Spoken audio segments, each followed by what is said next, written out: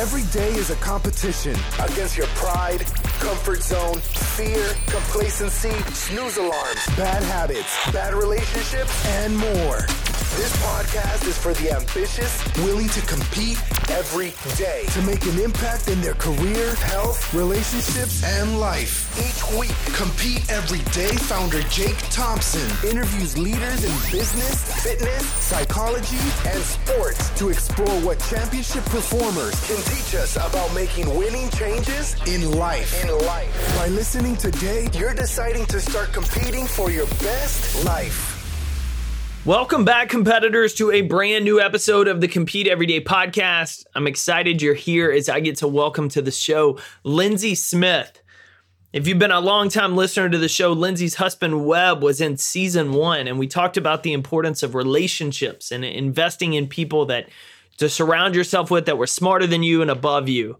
And today's conversation with Lindsay is about her athletic career, which features a multi-sport playing career in college, multiple trips to the CrossFit Games as a CrossFit Games athlete, and now her work as a coach and athletic director at a private school in Columbus, Ohio. In addition to all of that, she's the mother of 2 amazing girls, a wife, a leader, and just an all-around strong competitor. And so we get into the conversation around competition, about encouraging competition in our kids in a healthy, safe way. How do we encourage work ethic and drive in teams and kids that aren't our own, but we've still been tasked with almost shepherding them and leading them and supporting them. And so it's a conversation. If you are a parent, it's going to be right up your alley. The unique part of today's episode is that this is also going to be airing on our new podcast, Raising Competitors. If you're a parent that's interested in finding ways to instill grit, work ethic, gratitude, growth mindset, and the pursuit of greatness in your kids, I want to challenge you to subscribe to and tune in every week to the Raising Competitors podcast, where we'll be interviewing parents, coaches, and sports psychologists about ways that we can instill these important life lessons into our kids. What are the things that they're learning in school and in sports that we can help strengthen and teach so that they're set up to succeed in school, in sports, and more importantly, in life. So check out Raising Competitors podcast. You can find all of that information on that website, raisingcompetitors.com. So if you're a parent or you know one, please share the word, raisingcompetitors.com and the Raising Competitors podcast. So now let's welcome to the show Wellington School Athletic Director, Lindsay Smith. Lindsay, welcome to the show this week. Thank you. I appreciate it. I'm excited to have you. Obviously, your husband has been on the show, the Compete Everyday podcast, earlier on and talking about family and balance and hustle. And I wanted to talk to you similarly about some of the same things, but really competitiveness in life. So before we dive in, give us just a quick snapshot of what you're doing now in Columbus, who you are, and then we'll dive in. Yeah. So currently, my full-time job is I'm a director of athletics at the Wellington School, which is a college prep preschool all the way through grade 12. There, I also coach varsity girls soccer. In addition to seeing over the other programs, and then obviously just being a mom to our 2 awesome daughters as well. So between those 2 things, that keeps me busy these days. Yes, I haven't met your youngest, but Alexis, I have a picture sitting on her bed, maybe that one, of having my hair combed when I stayed up there one time, and she was younger. And so I love just the competitive drive of your family, because y'all are all about doing your best in a very healthy manner, which I think is something that a lot of us need more of. We need that example. You were a 3-sport star in college, right? Did you play, was it soccer, track, and? Basketball. Basketball, yeah. Okay. Yeah. And DePaul, I'm curious, how did you manage all of those sports in college? Because that's not your typical workload. Sure. And unlike probably many kids playing multiple sports at this point in time. I always kind of had coaches in my ear as I was getting into the middle school, high school age of like, you have to pick. And that was really hard for me because I loved playing multiple sports. And I would say I spent probably the majority of my time off season and such in high school in club soccer versus AAU basketball or AAU track. And that provided me the opportunity to go to DePaul actually on a soccer scholarship. So I went with that mindset initially. However, I got there and just missed basketball a ton. And so the soccer season in the fall, it came to an end. There were several injuries on the basketball team. So then I went to the coaches and I said, hey, I played in high school. Can I just jump in and help you guys out in practice? And he's like, okay, we'll see how this goes. Now DePaul is a Division I program, but it's a pretty, as far as Division I schools go, it's a little bit smaller of a community, only about 20,000 students. And the athletic facilities are all in one building, unlike, some other schools I was looking at where, they might be miles apart. So my coach's ability to collaborate and talk about, where I would be training that day and making sure I wasn't overtraining. They were able to communicate about that a lot. And so then I ended up, after that little stint of practicing with them, their season comes to an end. The basketball coach actually asked me, if I'd want to stay on and participate on the basketball team as well. So at that point in time, it was just soccer and basketball. And then track actually didn't come into the picture until after my eligibility for soccer had run up. So I had competed for 4 years, competed in the basketball season, then spring rolls around, and typically that's when I would be training for the next soccer season. And I remember I was in with our strength and conditioning coach, and I would just ask him, I was like, hey, do you think I could throw a javelin? And he's like, well, let's find out. So he calls up the track coach, and she came down, took me outside, and we just started throwing javelins. So I was just going to throw a javelin. And then it was kind of funny. I kept working out just because I knew I wanted to go try and play some professional soccer. And so then the track coach was like, well, if you're going to just run all the time, like, why don't we just try to make you a multi-event athlete? So then I was doing multis, and in my first year, and it's a lot of skill. So I was just kind of like learning it, and they invited me to come back for a fifth year. And so my fifth year, I just did track. So it was 3 sports, but it wasn't necessarily like 3 sports for 4 years. It was a little bit diced up, just based on my experience and how it kind of all worked out. But did you get to play pro soccer after college? I got to play semi-professional. So it was kind of funky. Whenever I was in my freshman and sophomore year of college, I assumed that I'd put my name in for the draft and then probably leave in spring of my senior year and then finish up schooling later. And the professional league at the time actually folded.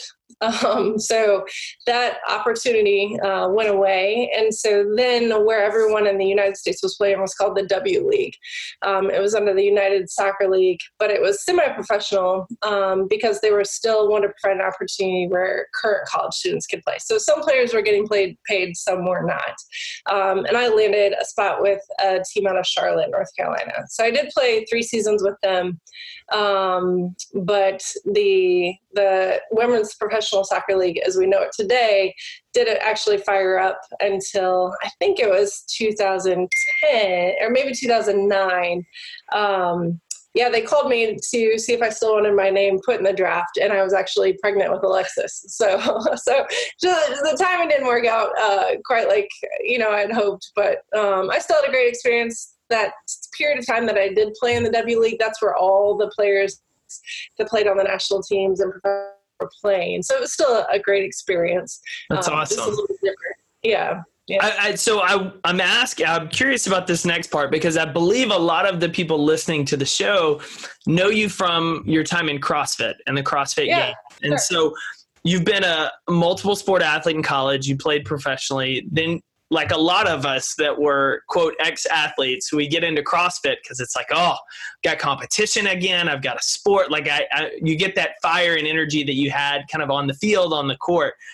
And then for a lot of people, at some point that ends. And a lot of people struggle with that identity of not being quote athlete anymore. For someone that went, high level in college, semi-pro, CrossFit Games at the top of the top, how did you handle that transition out of what you would consider being a full-time athlete? Yeah, and it's funny you asked that because I remember, back in 2013 was the last year that I competed in CrossFit. And I remember in 2014 and 2015, having some conversations with Dave Castro, and he's like, "Are you retired?" And I was not even willing to call it that at that point in time. I was like, "No, I don't know what I am, but I'm not retired," and it just it took a while for me to get there. I think that I had a unique blessing in the sense that I was still like in a world completely immersed in athletics. So that part of my identity, had I gone and done something like in a business world or something where that identity didn't help propel me in any way, I probably would have struggled a little bit more. But because I kind of stayed in this niche a little bit, I do think that it helps support me in that way. But I also think that coaching has been a great way for me to feel like, okay, here is, I had all these really amazing opportunities in life and this great platform to experience, the things that I never maybe thought I would get to experience. And now can I help create that opportunity both for my own kids and then for other kids within our community? So I think for me, that focus and that shift into coaching was a big piece of me overcoming, Lindsay Smith, the athlete, is like a huge piece of my identity, and like just accepting a different type of role. I love that. And one of the things I want to hit on that you said was the perspective and focus you had was not on yourself, but on how you could help others get some of those same opportunities. And many times I think we struggle with the identity because we're solely focused on ourselves, how we feel, what's going on with us in this moment, instead of using it as an opportunity to just kind of ask where I can help others. What have I learned? Where's my experiences? What can we help others do the same? You've been coaching and training since, I guess, Velocity Sports or maybe before that. Your passions in it has been to help others, but what do you enjoy most about getting to coach and work with youth athletes? Yeah, honestly, I would say the relationships, that are built through that. To this day, I can pinpoint coaches that made just a tremendous impact in my life. And maybe, at the time I was like, oh, I like them. They're cool. And I like, stopping by their office or whatever. But now, 15, 20 years removed, thinking back to a high school coach or a high school AD and like still feeling like they're part of me and have molded me into who I am. So I think for me, it's the opportunity, walking off the field with a kid and noticing that they're just having a crummy day and just like putting pause on life and just sitting down and chatting with them. And then, because of that relationship, they feel comfortable stopping by my office and talking about, challenges, both athletically and in the classroom and maybe with boyfriend, girlfriend, like whatever, So for me, it's that piece of it, or them going off to college and starting in their first college scrimmage or game and shooting me a text and like celebrating that with them. So it's definitely the relational side and the hope that maybe I'm planting a seed that'll help propel them to be, a better version of themselves in years to come, whether that's athletically or otherwise. I love that. You've, as I mentioned before, like you are one of the hardest workers that I know and have gotten to watch and see you compete in different areas. Have you always been that way since day one, or was it something kind of as you were younger growing up, you were having to learn maybe a little more difficult way? Sure. And this is a story I often, will share with the kids I coach as well, because they kind of make that assumption too. They're like, Coach Smith, you don't understand. Like, you're just this way. And I'm like, well, no, I do understand because, particularly for a soccer player, I'm 5'11", I weighed 150 some pounds in high school. So I was a very big soccer player. So simply my physical presence alone, there were times where I felt like I could just kind of skate on that and I didn't have to work that hard, and I remember I had a coach in high school. So I actually kicked for our high school football team, and he pulled me aside and and it was probably my junior year, and he was like, hey, what are your goals and this and that. And I always worked hard for him because I had a ton of respect for him, but he planted a seed, and he mentioned to me that he's like, Lindsay, if you want to go be a Division I athlete for every, in our community, and I went to a big high school, but in our community, you're here. But if you look nationwide, there's so many of you. So what are you going to do to set yourself apart? And so just that mentality of like, there's always somebody somewhere working harder, no matter how hard I thought I was working. And even to this day, how hard I think I'm working, there's somebody out there working harder. So to hear that, for whatever reason, was kind of my aha moment. And I feel like, that's something that I try to instill, even with my own kids. I'm coaching a high school team. We're in preseason. They think they're working really hard. I'm like, I guarantee you guys, there's somebody out there working harder than us. So just kind of that mentality, but it did take a while. There were times I was probably a little too cocky and a little too arrogant and, depending on my own devices, and not that I'm proud of that, but I think that my mentality probably changed at a pivotal point that allowed me to succeed in ways that I certainly wouldn't have otherwise. I love that. Well, so that leads me to my next question of, if you are fortunate enough to follow you or Webb on social, you get to see clips of your kiddos, and especially clips of Alexis out there just working her tail off, which is why I laugh if people look at you and you're like, oh, you're just naturally, you're made to be the hardest worker. You couldn't help but think that if you see her, because she's out there busting her tail too. How do you instill those same lessons of working hard and effort without being that overbearing parent where the kid only cares about the goal, the touchdown, the score, because they believe it's the approval and love? Like, there's a fine line that I know as a parent and as well as an AD. How are y'all teaching that effort and drive into her and her younger sister in a way that helps them in a healthy, competitive manner? Yeah. So I'll start with Alexis, because Adriana, she's only 4. So it's she's a whole other, yeah. Like, we take her to gymnastics, listen to the teacher, do what you're told, right? Yep. With Alexis, we're a little bit further down that journey. She's 11, and she's in the 5th grade. And so the big thing with us is, is she working as hard as she can to meet her potential? And what does that look like, or what does that mean? Who knows? Does that mean Division I athletics? Maybe, maybe not. And we're really not obsessed or even care that much about that regard. It's more, every time she steps on a field, a court, in a gym, is she putting her best effort forward? And it's funny you say that, because I actually asked Webb a question the other day. He was filming, got just a glimpse of like her basketball team, which is very, very good, running sprints. And she's like almost a half a court ahead of everyone. Like, she goes and the rest of the team goes. And I sent him a text back. I'm like, is she really that fast, or does she just know how to work hard? And he texted me back and he's like, I think it's a little bit both. And I think that is true, because she's seen like what the expectation is.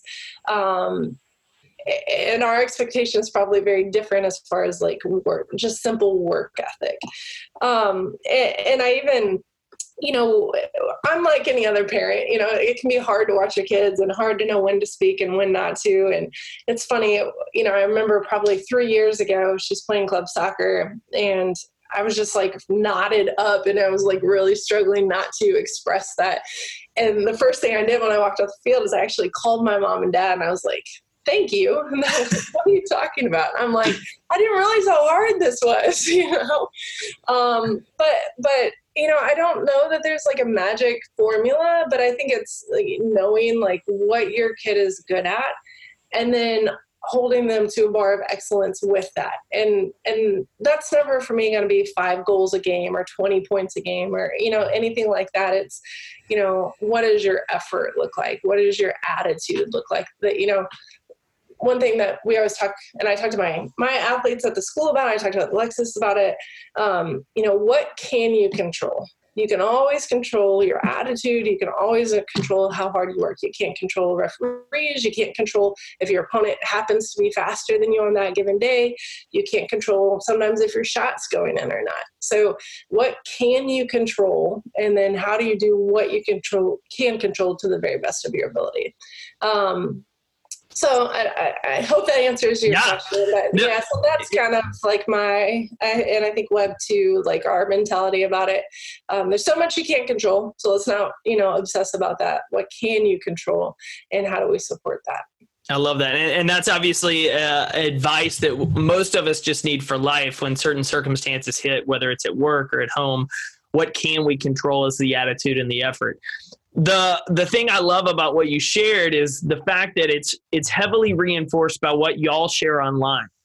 And when I talked about when I see those videos and clips of Alexis, like it's not talking about how many goals she had, or it's how hard she's working, her practicing, like putting forth that effort. And I have to believe that knowing you and Webb, like there's a garage gym.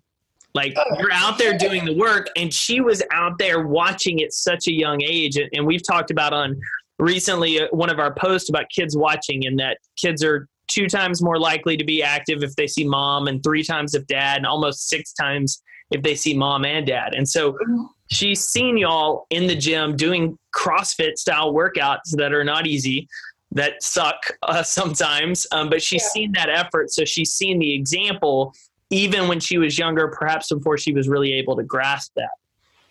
Yeah. And I think there is something to that, right? So I think that a lot of kids, when they come into sport, they don't necessarily understand the difference between being uncomfortable and pain, and so are you hurt or are you injured? Right. Or are you just really uncomfortable because this is hard, And so I think that is something that she's understood. And even, I will say, Adriana, right? So, she's like, hey, let's run here. She wants to do maybe just like a run portion of my workout, which is, the girls have both been that way. Like when they're little, they're like, hey, can I run with you down the alley or whatever, And when they want to stop, it's like, no, like, why do you want to stop? Well, it's hard. Yeah, it's hard, but you can make it there. Yes, you might have a stitch, but once you get there, you can lay down, So it's kind of like understanding that, just being uncomfortable is not a reason to stop or quit. So I think that kind of goes to your point, right? They see us uncomfortable in many situations, in conversations we have even, right?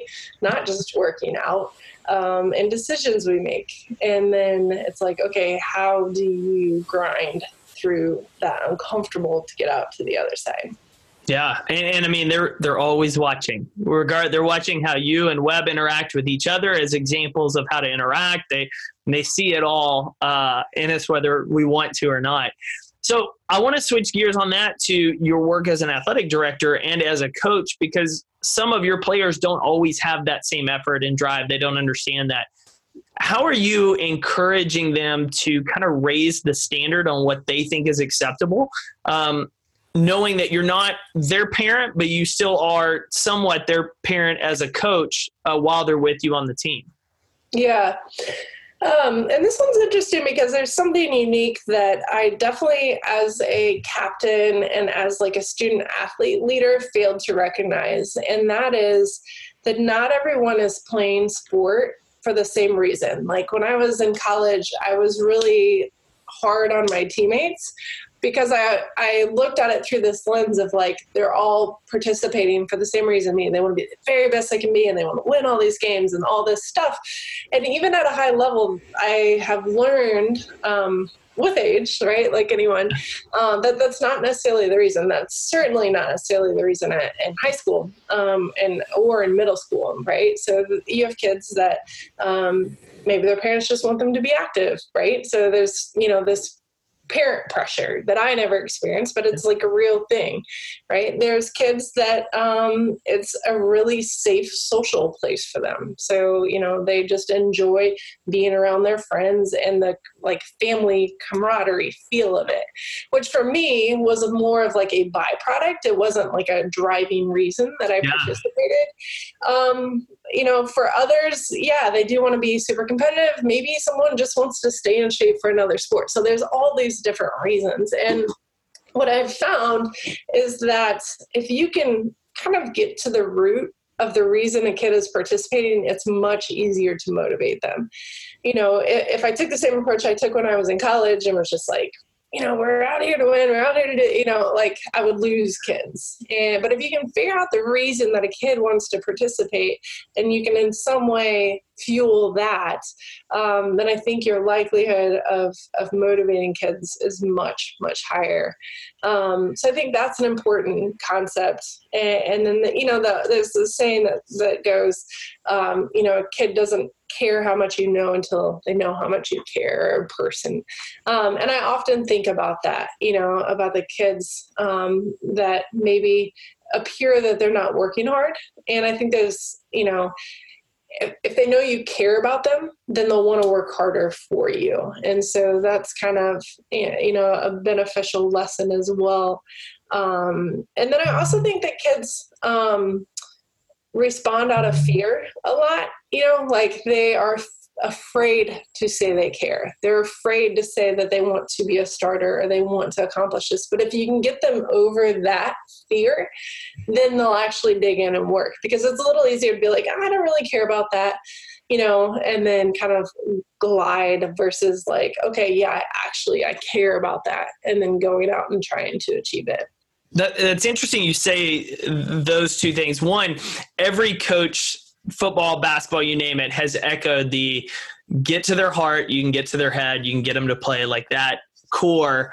And we need that out in life, because in companies and in businesses, it's the same way. Like if you understand the motivations, like some people are driven by money, some people are driven by other things. Like that helps your whole team excel.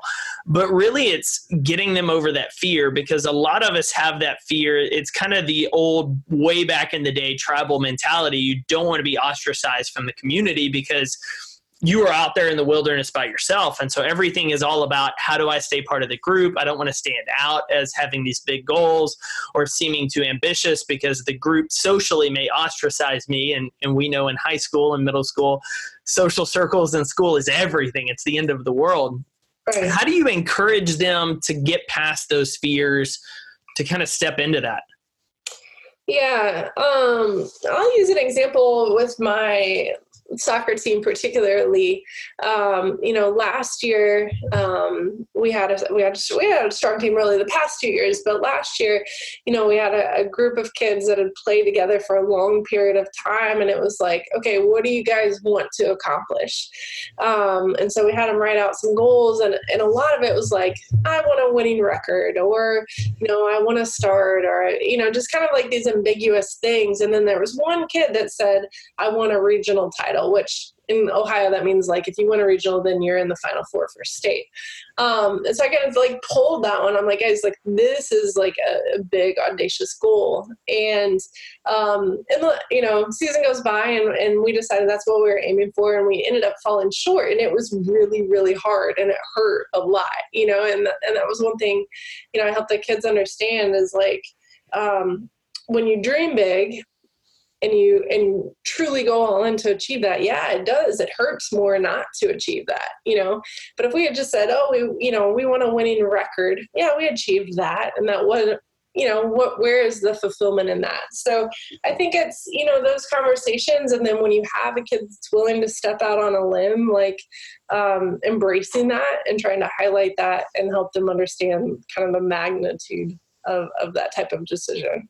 I love that. And those are the coaching moments and lessons that stick with you for life, of setting big, audacious, specific goals that they can pursue, that they're going to be able to look back on that moment and remember that is one of the defining moments that helps shift their perspective on pursuing it, instead of just, hey, I want to do better, I want to make a lot of money, whatever the case in their career. It's like, no, I want this, and this is what I learned here. Lindsay, this has been fantastic. I could obviously continue this conversation for hours about coaching and youth, and I just appreciate your time today. For anyone listening that wants to maybe follow along with the school, with you, where's the best place for them to find y'all online? Yeah, so I'm Linz B. Smith, Linzb, as in book Smith. And you can find me via Twitter or Instagram. And then our athletics handle for Twitter is actually at GoJagAthletics. So anyone can check us out on either of those platforms. Would love to further the conversation if anyone has any questions, and certainly appreciate this opportunity today.